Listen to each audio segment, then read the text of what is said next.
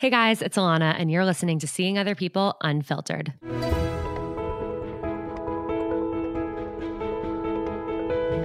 Each Thursday on Unfiltered, I'll be bringing on a different anonymous guest to open up about their real-life dating experiences.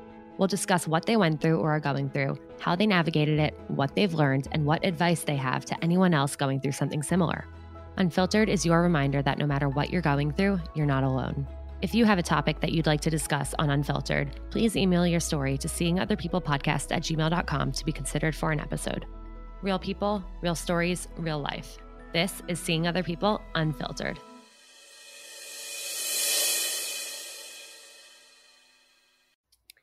All right, Keith, Juliet, welcome to Seeing Other People. Oh, thank you for having us here. Thank you. It's so funny because I'm still not used to calling you Keith. So background, like I said, this is my professor. I am professor and advisor. I was a professor and your advisor. And for those out there, she didn't listen to anything I said, and she's doing great. She's very successful. She was actually one of my favorite students because you wrote down every movie I mentioned. And I mentioned a lot of movies, sometimes as many as 7 in a sentence. So he actually told me that. He's not just making that up right now. He said that you are his favorite student. One of my favorites. Yes. And that you always wrote down all the movies. Definitely top 10. Oh, well, I still have that movie list. And she didn't say, like, I was top 10 for professors, just as you went by. I know. It's okay. Oh my God, it wasn't obvious. I thought that was obvious. But yes, I do still have that list, and I will share it on the Seeing Other People Instagram story. But yeah, throughout one of our semesters, I wrote down every single movie that he mentioned because, as you guys know, I write down lists of literally everything. I could probably find like lists of all the homework assignments in my phone from that semester or from any semester. Wow. That's funny. It is crazy. But we are here to talk about the two of you. And not only, are you married and have had this wonderful life together, but you also work together. So I want to hear a little bit about, what you're doing as this superstar screenwriting duo and what made you guys decide to team up and work together. So we actually met cute at NYU. Mm-hmm. And so we met in an elevator. Film school, NYU Film School. And Keith had like 10 floors to make me laugh. And he did. Yeah. Although we didn't start dating. What did he do? What did he say? He said, he made fun of me, actually. She was in a fragile condition. She had just come from a script conference with a notorious teacher who I had the year before. And she looked a little shaken. I said, oh, I guess you are. And Alana knows what a jerk I can be sometimes. I said, I guess you just had a script conference. With Roberta. Yeah. How did you know? I was like, oh, it must be really bad. And I thought this guy could just see right through me. I don't know what I said, but I just started ranting and friends were laughing. So I kept talking. It was funny. And it was embarrassing, but I felt like he could see right through me. And he did make me laugh. But that night, one of my favorite movies was playing at NYU, the school of theater. And it was Rocky. And John Avildsen was their director. And so I sit down to watch Rocky, and then I look on my shoulder, and Juliet's walking in. And I kind of ran and hide. I can't even speak anymore. I ran away. She still gets nervous around me. I know, I do. Well, were you both thinking about each other after that elevator ride, or was it like a fleeting moment? No, yeah. You mean, hold on. While we were seeing other people, were we thinking about each other? That's right, because you were seeing somebody else. So were you. Not quite. Yeah, I picked them up and drove them to the airport. So I drove. Oh yeah. Let's not talk about that one. Okay, I forgot about that. Yeah. What? Let's jump ahead now. Things you bring up. Let's jump ahead. But it is seeing other people. Oh, I see. That's the whole point of this. Maybe. Right. Yeah. So I was dating a crazy dancer. She would show up randomly in my life. And I was dating a variety of people, and getting to know New York. And so going this out guy who I was friends with, I didn't know they were an item. And we weren't really. Not really. But he said, oh, can you give me a drive? Because I had a car to the airport. So I pick him up. Little I know, maybe or maybe not. She was upstairs. I was not. I was so not. Okay. And then I can't believe you're bringing this up. Well, she said seeing other people. So after all this time of seeing other people, we found ourselves, of all places, on a movie set. Movie set. And it was a student film. and we were in charge of making all the prop alcohol drinks. For so some reason, they made 2 of us. We became intoxicated with the fake liquor. There you go. Intoxicated with each other. And that's from there we got married. And then right after we got married, Keith had been writing thrillers, and I was gearing up to try to go become a studio executive. And I was. She had 2 offers from 2 people at Fox to start that day. I did. But anyway, but Keith said, do you want to write this comedy with me, a send-up of Romeo and Juliet? And I'm like, that'd be fun. Why don't we do it while we're driving cross country? Because we moved to LA. And so we literally wrote the movie as we were driving cross country. Right. We didn't sell it. We got an agent out of it. We didn't sell it. But the next script we eventually that led to more work. And eventually that movie did get made. It's called Pizza My Heart. So every time so that started a career. Right, that did. And so we've always written comedies. It was also comedies. a fun time of rom-coms in Hollywood. Right. It was the 90s and early in the 2000s. And funny is money.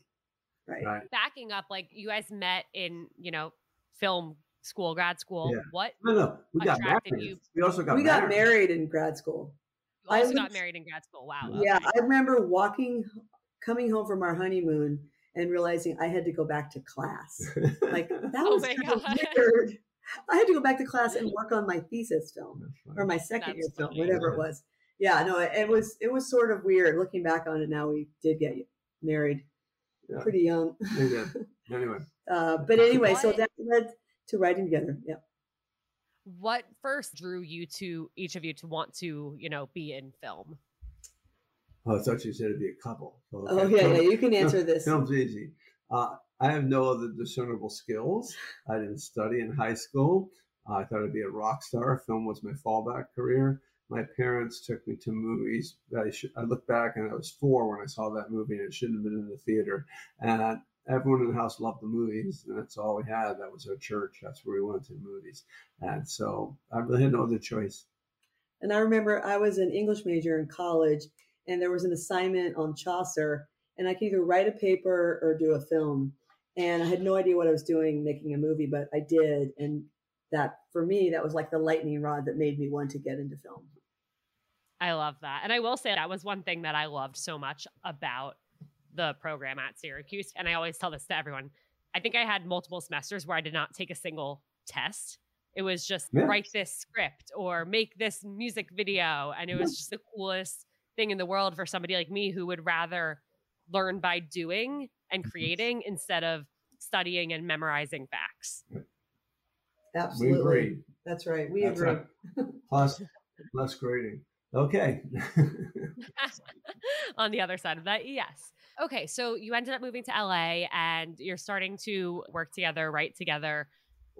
Did you ever run into any issues where it was like, oh, maybe we shouldn't be, a writing team. Maybe we shouldn't be working together because we should be working on our relationship. You always hear like, don't shit where you eat. Well, that's exactly what you were doing. Yes. How did you make it work? Well, I guess we did that. It's a really good question, but the answer is, I don't think we ever really had to work on a relationship because what we had to work on was our writing relationship.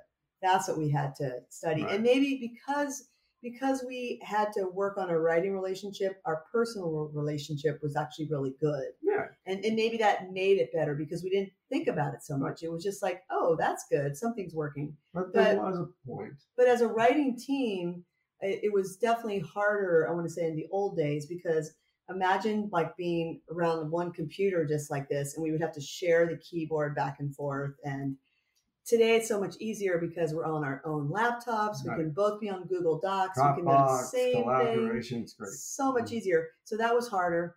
But when we had our second kid, then it did get harder to work together as a writing team. So that's when I said, I'm done. And I kind of pieced out. And then Keith went on and did a bunch of things. Yeah, great stuff. That's what I wound up doing.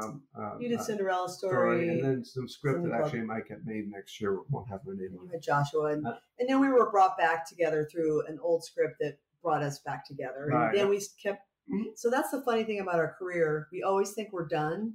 And then we'll take off a couple years. Right. And then we get pulled back in and we start selling stuff again. And then we moved to Syracuse. right? And again, we thought, oh, this is great. We love being professors. We were both on the tenure track. I'm at SUNY Oswego. Keith's at, obviously you know where he is. Right. But anyway, and we were loving it. Newhouse School of Communications. Yes, I know who do that. What's SI stand for? Good. Simon, Samuel, so it's someone. Okay, they're going to take away my teaching credential and your degree. I know.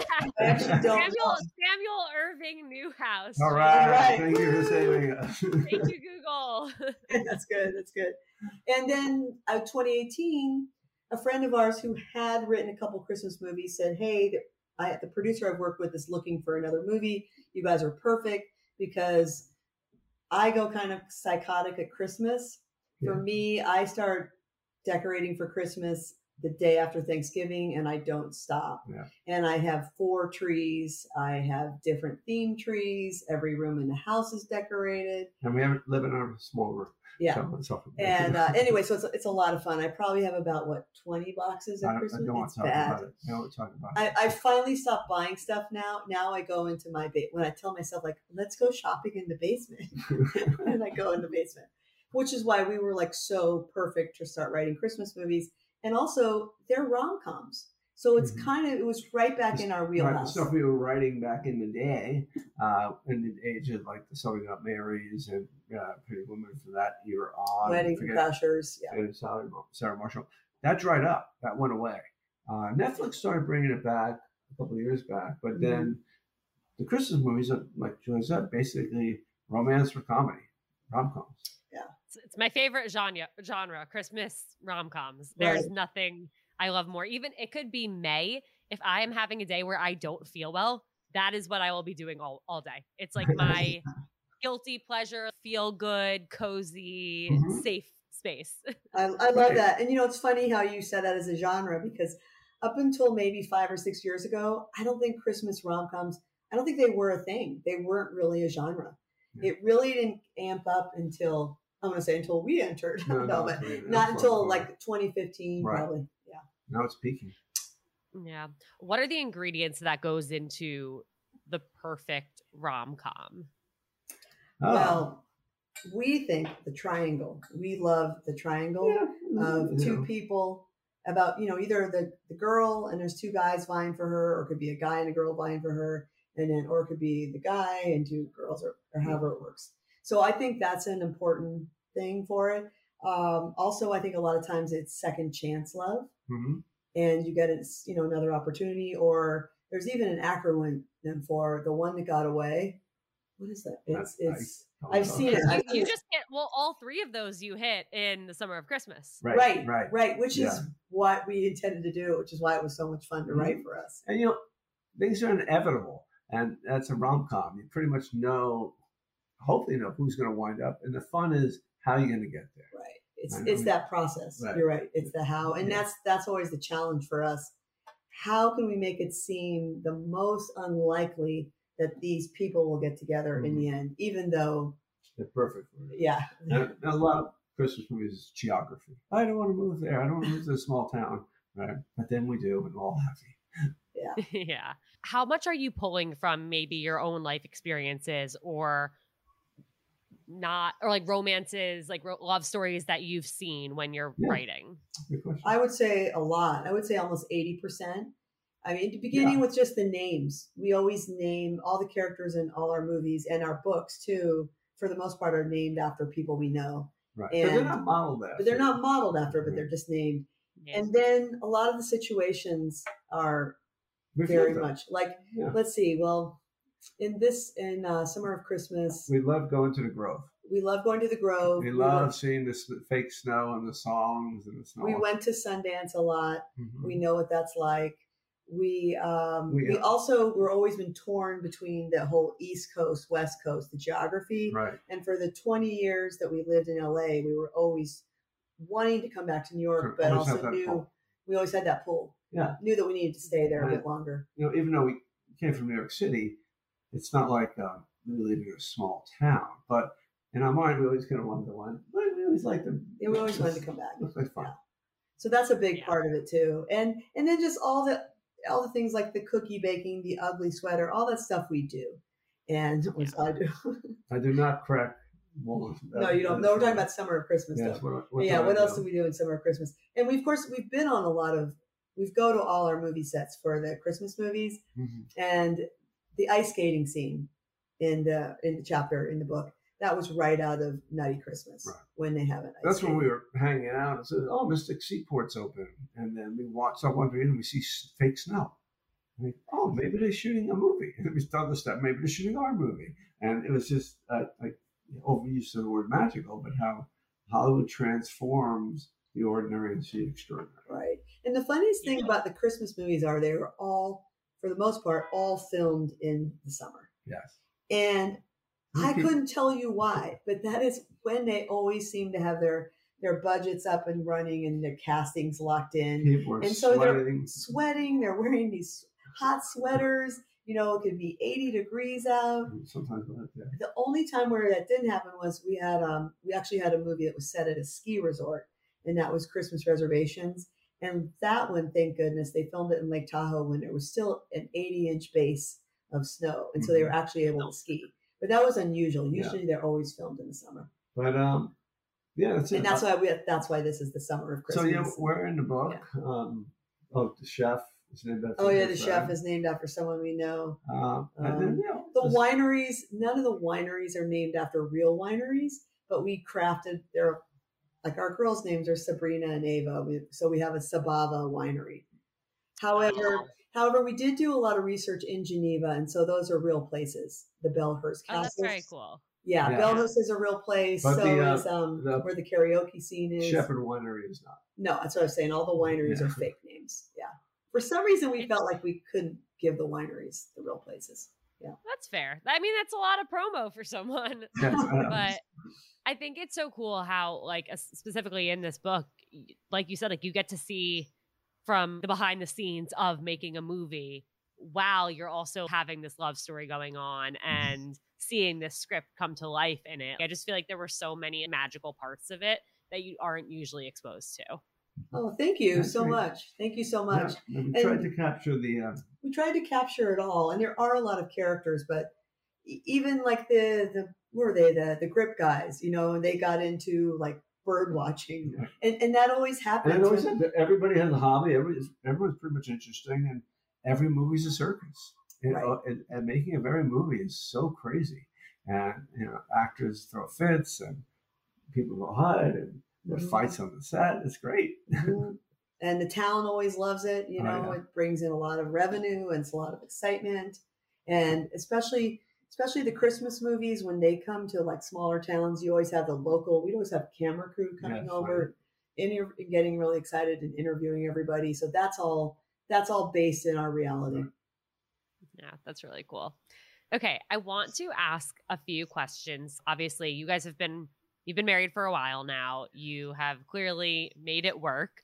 And I think that especially nowadays, like that, there are so many couples getting divorced and not making it work. And not only have you made it work in your personal lives, but work as well, as we mentioned. So what do you guys think is the secret to staying together or really having a fulfilling life with a partner? It's a really good question. The cliche is happy wife, happy life. But that's the cliche. We don't like cliches. Well, I think one thing I always say to people is like, never go to bed angry, and don't hold any resentments. But sometimes now we're too tired to remember if we're angry, and you fall asleep. Oh, we went to bed angry. The other person thinks the other person's just sleeping. Yeah. No, I think that's a big thing. Like, don't go to bed angry and talk about what's bothering you. Like talk it out. Don't you think that's important? I think it is. Yeah. Yeah. I think so. And but just know at the end of the day, you still love each other, but you can disagree about things. Like, we don't agree about everything. Right. But we have. But he knows I'm right. We have. Are we in video? Okay. We have shared goals. We always do. Right. Shared values, shared interests. She does her thing, but mostly we do have the same kind of music interests and things we like to do. Juliet's turned me into a better traveler and a better skier. Mm-hmm. I don't think I did anything for you, so I appreciate you staying around. No, you've given me a better work ethic. That's true. Yeah. I had a bad work ethic. Yeah. And so the thing was about, a lot of people think opposites attract, and what's the expression? Opposites attract. Yeah, opposites attract, and yeah, and I don't know if that's, but we're not similar though. We're different in a lot of ways. We come from very different backgrounds. We're playing on the same. We're playing in the same globe. Right, but I think to have shared goals, and we didn't wait a long time before we got married. No, we just jumped in, because I think the reality is you just have to jump. If we had really analyzed it and thought about it, we probably could have waited a lot longer, and then we might not have done it.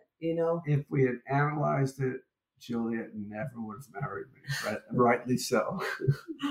I don't think that's what made you so sure of like, yeah, let's do this? We had that initial reaction, and we had chemistry. Yeah. We had chemistry, and I think 3 months in, we knew that we wanted to get married. And I'd forgotten this, but I recently saw my best friend from college, and who was living with me when I was dating Keith. And she goes, yeah, I was so annoyed with you. You knew at 3 months that you wanted to marry him. But we just did. And we recognized that there were going to be a lot of struggles ahead. I mean, look, we're both in a creative field. Right. And we had no fallback career. And we had no plans on working together. No, we didn't. When we got married, we never thought about it. It wasn't like we weren't going to. It just didn't cross our minds. We did find out later some people in our wedding took bets of how long we'd last. Yeah. No way. Yeah. I wish I had put some money in that pool. I know. And both those people that did, never mind. Yeah, but we'll talk about that. But it was fun to learn that. And it was, why? Why are you betting? He goes, my good friend says, oh, Juliet's great. Juliet's Juliet. And you're you. You're you. That's not very nice. Well, and my friends had things to say about me too, which I won't repeat here, but that's why they thought. Okay, gotcha. Yeah. No, I think that's a big thing. You just have to jump, and you don't live with someone forever. Like, I'm going to sound like such a mom here, but maybe live with them for a year, and if you know, and then you just jump in and you do it. I know that sounds cliched, but I think, and then from there you work on it, and you care about each other, and you have shared goals. And someone used to always say, like, you want to agree on the big things, like how you spend money. Oh, yeah. And I think that's really important. Yeah, no separate checking accounts. No separate checking accounts. And not that we have any money to put in. You don't have somebody who's one. Right. It's cheaper. You don't want to have someone who's so buying everything, and the other person is just frugal. You've got to somehow be on that same page. Yeah, I read a stat recently. I don't have it off the top of my head, but it was something like 60% maybe of all divorces are caused because of differences in money. Oh, really? Oh, really? Wow. About money or disagreements about how to spend money. Right. And it only gets harder as you become an adult and get a mortgage and things like that. Mm-hmm. So we've always been on the same page with that. Yeah, we're not scared to have the conversation. Right. No secrets. No secrets. Yeah, that's true too. No secrets. Yeah. Yeah. I think with my boyfriend Jake now, maybe sometimes I'll try, he'll be like, did you take the dog out? And I'll be like, yeah. And then I'll be like, no, I can't lie. I didn't. I literally cannot tell even the smallest lie in the world to him. And I'm like, all right, you know what? It's for the best. I don't need to hide anything. Right. That's great. You know what? You've hid things from me. I tried, then I always he can tell I'm such a bad liar. What have you hid from me a bunch of times? I can't even remember now. It's in the past. What? Oh, speeding tickets. Yeah. Well, that's a whole I feel like that's thing. Normal. I feel like I hear about that a lot. People keep those from each other. I tell you eventually once it's been resolved. I got out of it. Once you went to court. Or after I've gone to court and gotten it. Yeah. Well, okay. Well, have you two seen, friends, family, other couples in your life get divorced over the years? Yeah. Yes. Yeah. What have been, I guess, the main causes of that, or in hindsight, were there early signs that it wasn't going to work out? I don't know. In our case, I would say no, there were not early signs. No signs. And I'm thinking of 3 couples. Okay. One of them I didn't see coming, and then one. Wait a minute. There's a term too called gray divorce. A gray divorce, where you get divorced after being together for over 25 years. And so we've seen that happen a lot. And I also remember when I was in college, some of my classmates, their parents would get a divorce while they were in college. I remember. So I think that's kind of classic. So I sort of think it's either you get divorced right away, or once when you're a couple years married. Once you got 2 kids in a house, that's it. You're in way before that. And then you stay in. Yeah. But you're in way before that. You have the conversations. And I think, you hate the cliche, communication is key, but it really is. Like Julie said, if you go to bed angry at something inside you, it's going to fester you. You're not going to feel well. It's going to ruin you next morning until you get straighten out. And Julie accepts my apology. My apology. I accept your apology. I'll take my apology. Your apology. I just said it, so it doesn't really count. Okay. It's like crossing your fingers. Okay. But I think, again, I'm thinking about the divorces I know. A lot of them were over money and how to handle it. Mm-hmm. Yeah, it is so interesting. And it's tough because there are people who come from entirely different worlds and different backgrounds. And I think it's really interesting, like everyone's relationship to money and how that's formed. And like, we all believe certain things about it. We all have things that we're comfortable with and not. And to like change that perception of it is really difficult, but you have to be upfront about it. Like, you have to communicate about it early on. And, I hear about couples who don't know until they get engaged or married that one of them still has student loans to pay off, or that they're like in a lot of debt. And like, that's crazy to me. Like, how are you not talking about that? Right. That's really bad. Yeah. You want to be upfront about it. Yeah. And again, that's a tough one. Yeah. That's a tough one. We came into it, I think I had a little bit of debt, but we knew about it. Right. Yeah. Because of student loans. And then we paid it off together as a team. As a team. Yeah. We had a first big sale and went through all the student loans. Check. That was nice. Yeah. Oh, then you did it as a team. I think that's like the biggest thing that people need to realize is your partner isn't, your enemy in any case. Like, you're on the same team. You have to work together. Your goals are shared, like, you want to have a happy life, you want to have a fulfilled life, you want to accomplish your goals, like, you got to support each other and work together, not against each other. Mm-hmm. I think the other thing, as we were talking, I thought about something else too, is you have to keep trying new things. And that's the other secret to, I think, a long marriage and not getting divorced too. I think sometimes divorced couples can get in a rut and someone's suddenly not interested anymore. So when I got the offer to move to Syracuse, I know a lot of friends who had similar situations, and they tried to commute from LA to Florida. People have left their families behind to go teach, especially guys my age. And when I got the offer, I said, "Do you want me to try to commute?" And I said, "Absolutely not." She was already calling realtors and stayed in the house. Yeah, I knew that we had to stay together as a team. Yeah. And I knew it was going to be hard. And would have been easy enough for me just to stay back in Pacific Palisades with all my friends and the kids there. But then you would have been commuting and we would have been apart, and that would have been good. That would not have been good for our marriage. And, it was a great move. Yeah. At the end of the day, it was a great move. But it wasn't like, no, I'm not going. You got to be all in. Mm-hmm. You got to be all in. It's not on your fight. It's also your partner's fight. Whatever they have going on, unless you don't know about the student loans. Then you should be all out. True. True. Do you think that how you guys met when you guys were dating versus how your kids are meeting their partners and how people are dating now, do you think it's gotten harder or easier because of things like dating apps and social media? I'm going to say, to me, it seems easier. And I have a lot of girlfriends who've had real success in dating through the apps. On the second time around? Yeah, pretty much. Oh, right. Oh, right. No. It was her first time around. Who? Liz. I can't remember. No, so the question is, do I think it's harder? Well, here's why I think it's harder. I think it's harder because of social media. And you are aware of everything about this person. Not this show. She's not talking about this show. Yeah. Before you even get to really get a chance to know them. Yeah. But I will say our older daughter is happily married.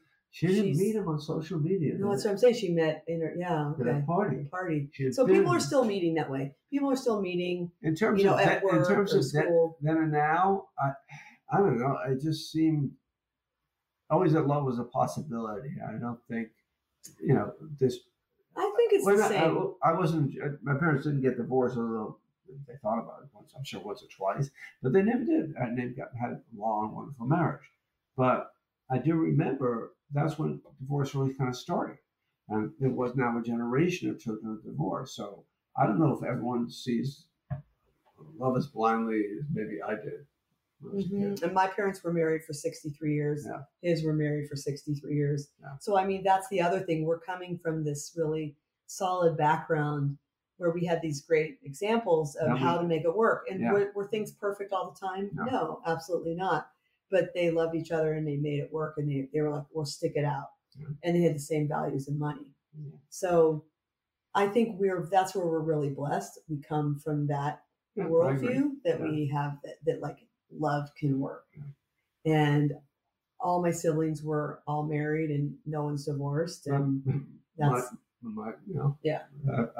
one divorce and So, but do I think it's harder today?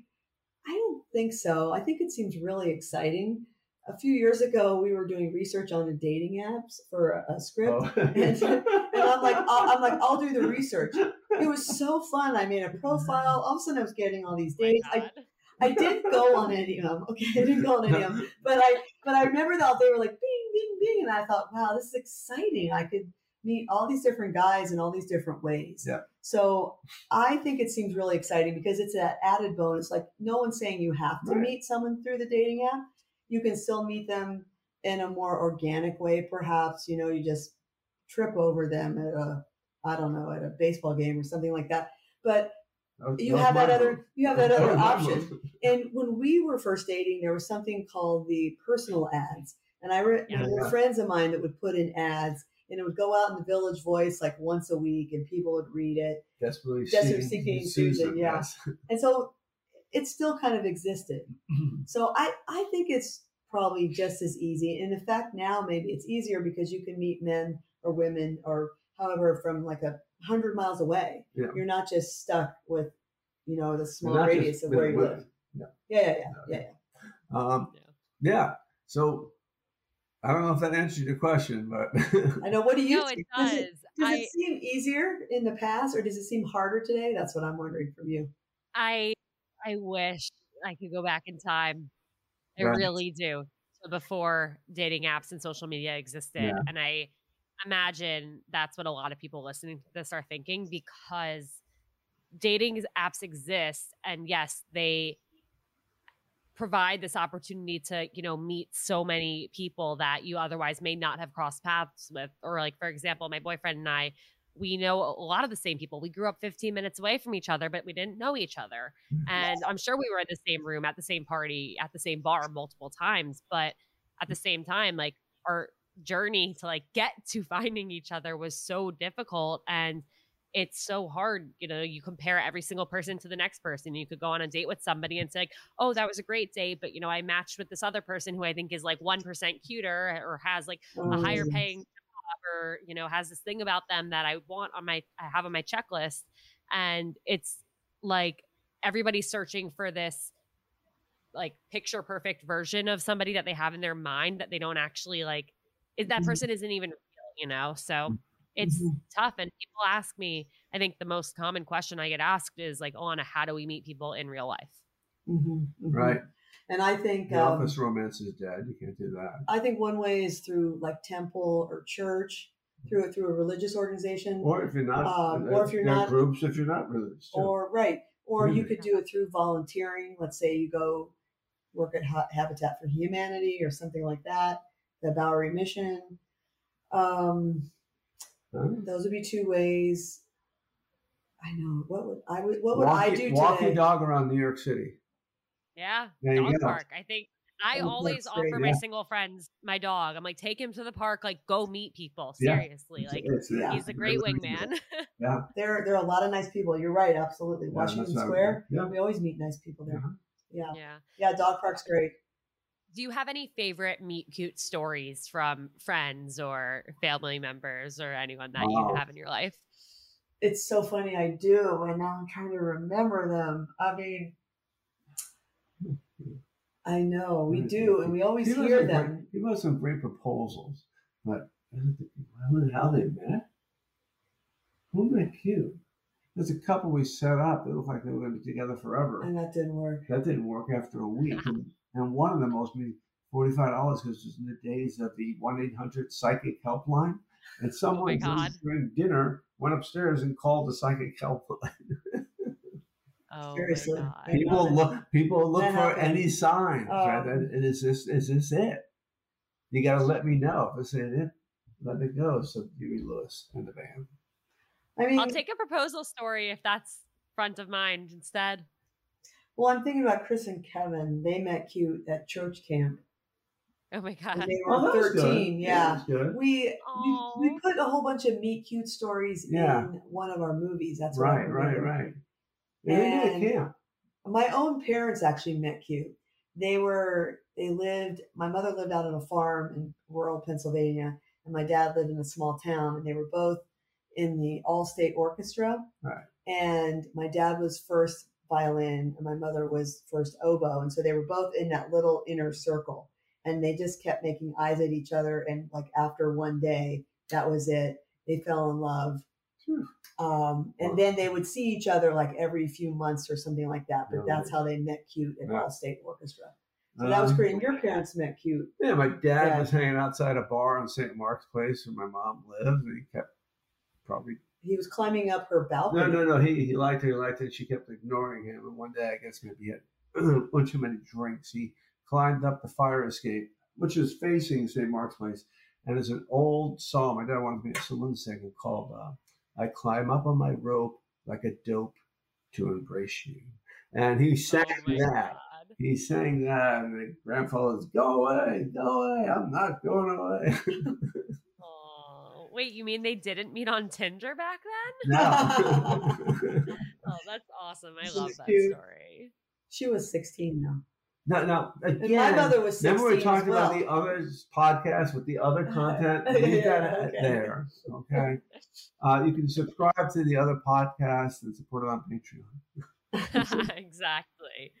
Okay. Well, my last question for you two, and this is my favorite question to ask and my favorite answer to hear. What is the best piece of dating or relationship advice you've ever received? Always listen to Juliet. No.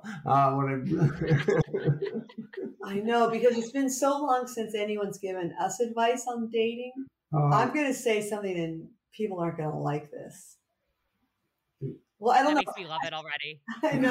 I'm nervous. I'm kind of on the negative side. What is it? Oh, well, I guess I have to know, when you're dating someone, be clear what you want from the relationship. And if you're just having fun and it's great, then just have fun, embrace it. But make sure that the other person knows that you're just having fun. So be clear about that. That's hard. I think it's very hard now because I like to say I observe people. I'm not a stalker. I don't walk around Manhattan doing that. But when I'm walking my dog, and I keep pointing this out to Juliet. Oh, yeah. I see people at the end of the day. Not that we go home at 8 o'clock. We're out late. And we see people. 8:30. Dates are ending. And you can say, you just can't help but see it right next to you at the stoplight. Like he's going in for the hug and she's already stepping back. And then it was, nice to meet you. And that was like first date, social media, and they're already whipping out their phones. Yeah. But they're doing what I'm saying is good, though. They're being honest and clear about it. Yeah. So, but so I dated a lot, and then by the time I met Keith, I realized he was the one. So if you think you're dating someone that you would like to marry, if you're at that point, then I think you don't have to have the conversation yet, but I would say, don't move in with them, or don't move in with them unless you're engaged. Because that way you're both on the same page. Because if you move in and you're hoping you'll get engaged and you keep waiting and waiting, it may not happen. And then you've spent all this time, you've invested all this time in somebody. It's better to be upfront. Right. So, and that's why I say you might not like what I'm saying because it sounds kind of old fashioned, but I think it works. Especially if you feel like it's what you want. And I'm not saying you can't live with somebody, but I'm saying like, if you're going to move in, at least maybe you don't have the big rock on your finger or whatever. or whatever it is. But at least you've had that conversation. You're like, yep, we're going to get married. We'll do it in 3 years once we're through school, because not everyone has to be so stupid to get married in film school when they're graduate students. No. Right. But I think you want to have that conversation before you move in. No, don't think, we're going to find out if it's by moving in together. I don't really think you find out if you're compatible or not. It's not like, it's not going to tell you if it's right. It's not a game show. She's sloppy. He's neat. Yeah. I agree. I think a lot of people look at moving in together as like a test to see if they can make it. And like, I think you should move in together with somebody because it feels like it's something you both want to do. And it feels like that next logical step. Like it just makes sense to combine your lives in that way as you progress to, getting engaged, getting married. But I know a lot of people are like, well, I feel like it's a test. Like, we'll see if this works. And if it doesn't, then at least we figured it out now. It's like, maybe you're not ready to move in if you're looking at it as a test. Maybe you should never move in and you should not be together if it's a test. Exactly. Because time is fleeting. I will say that. Like when you're in your 20s, you think you have all the time in the world, but you sort of don't, especially if you think you want to have kids. So that's the other whole thing. Right. That conversation. Yeah. If you don't want to have kids, then this all gets a lot easier. Right.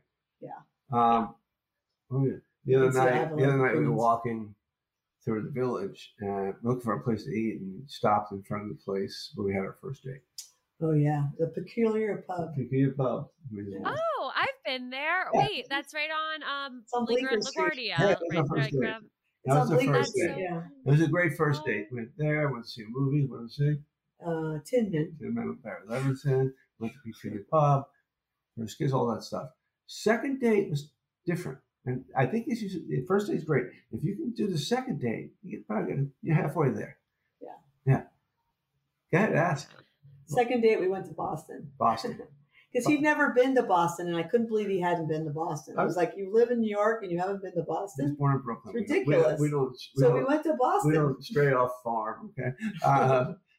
So we drove, I borrowed my dad's car. We drove 5 hours. Yeah, and that was the thing about us is we were always testing each other without even realizing. No, this turned into a real big test.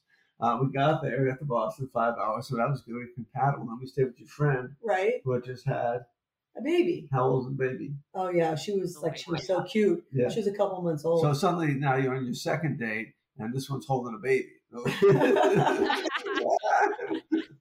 And she has my car keys. So really.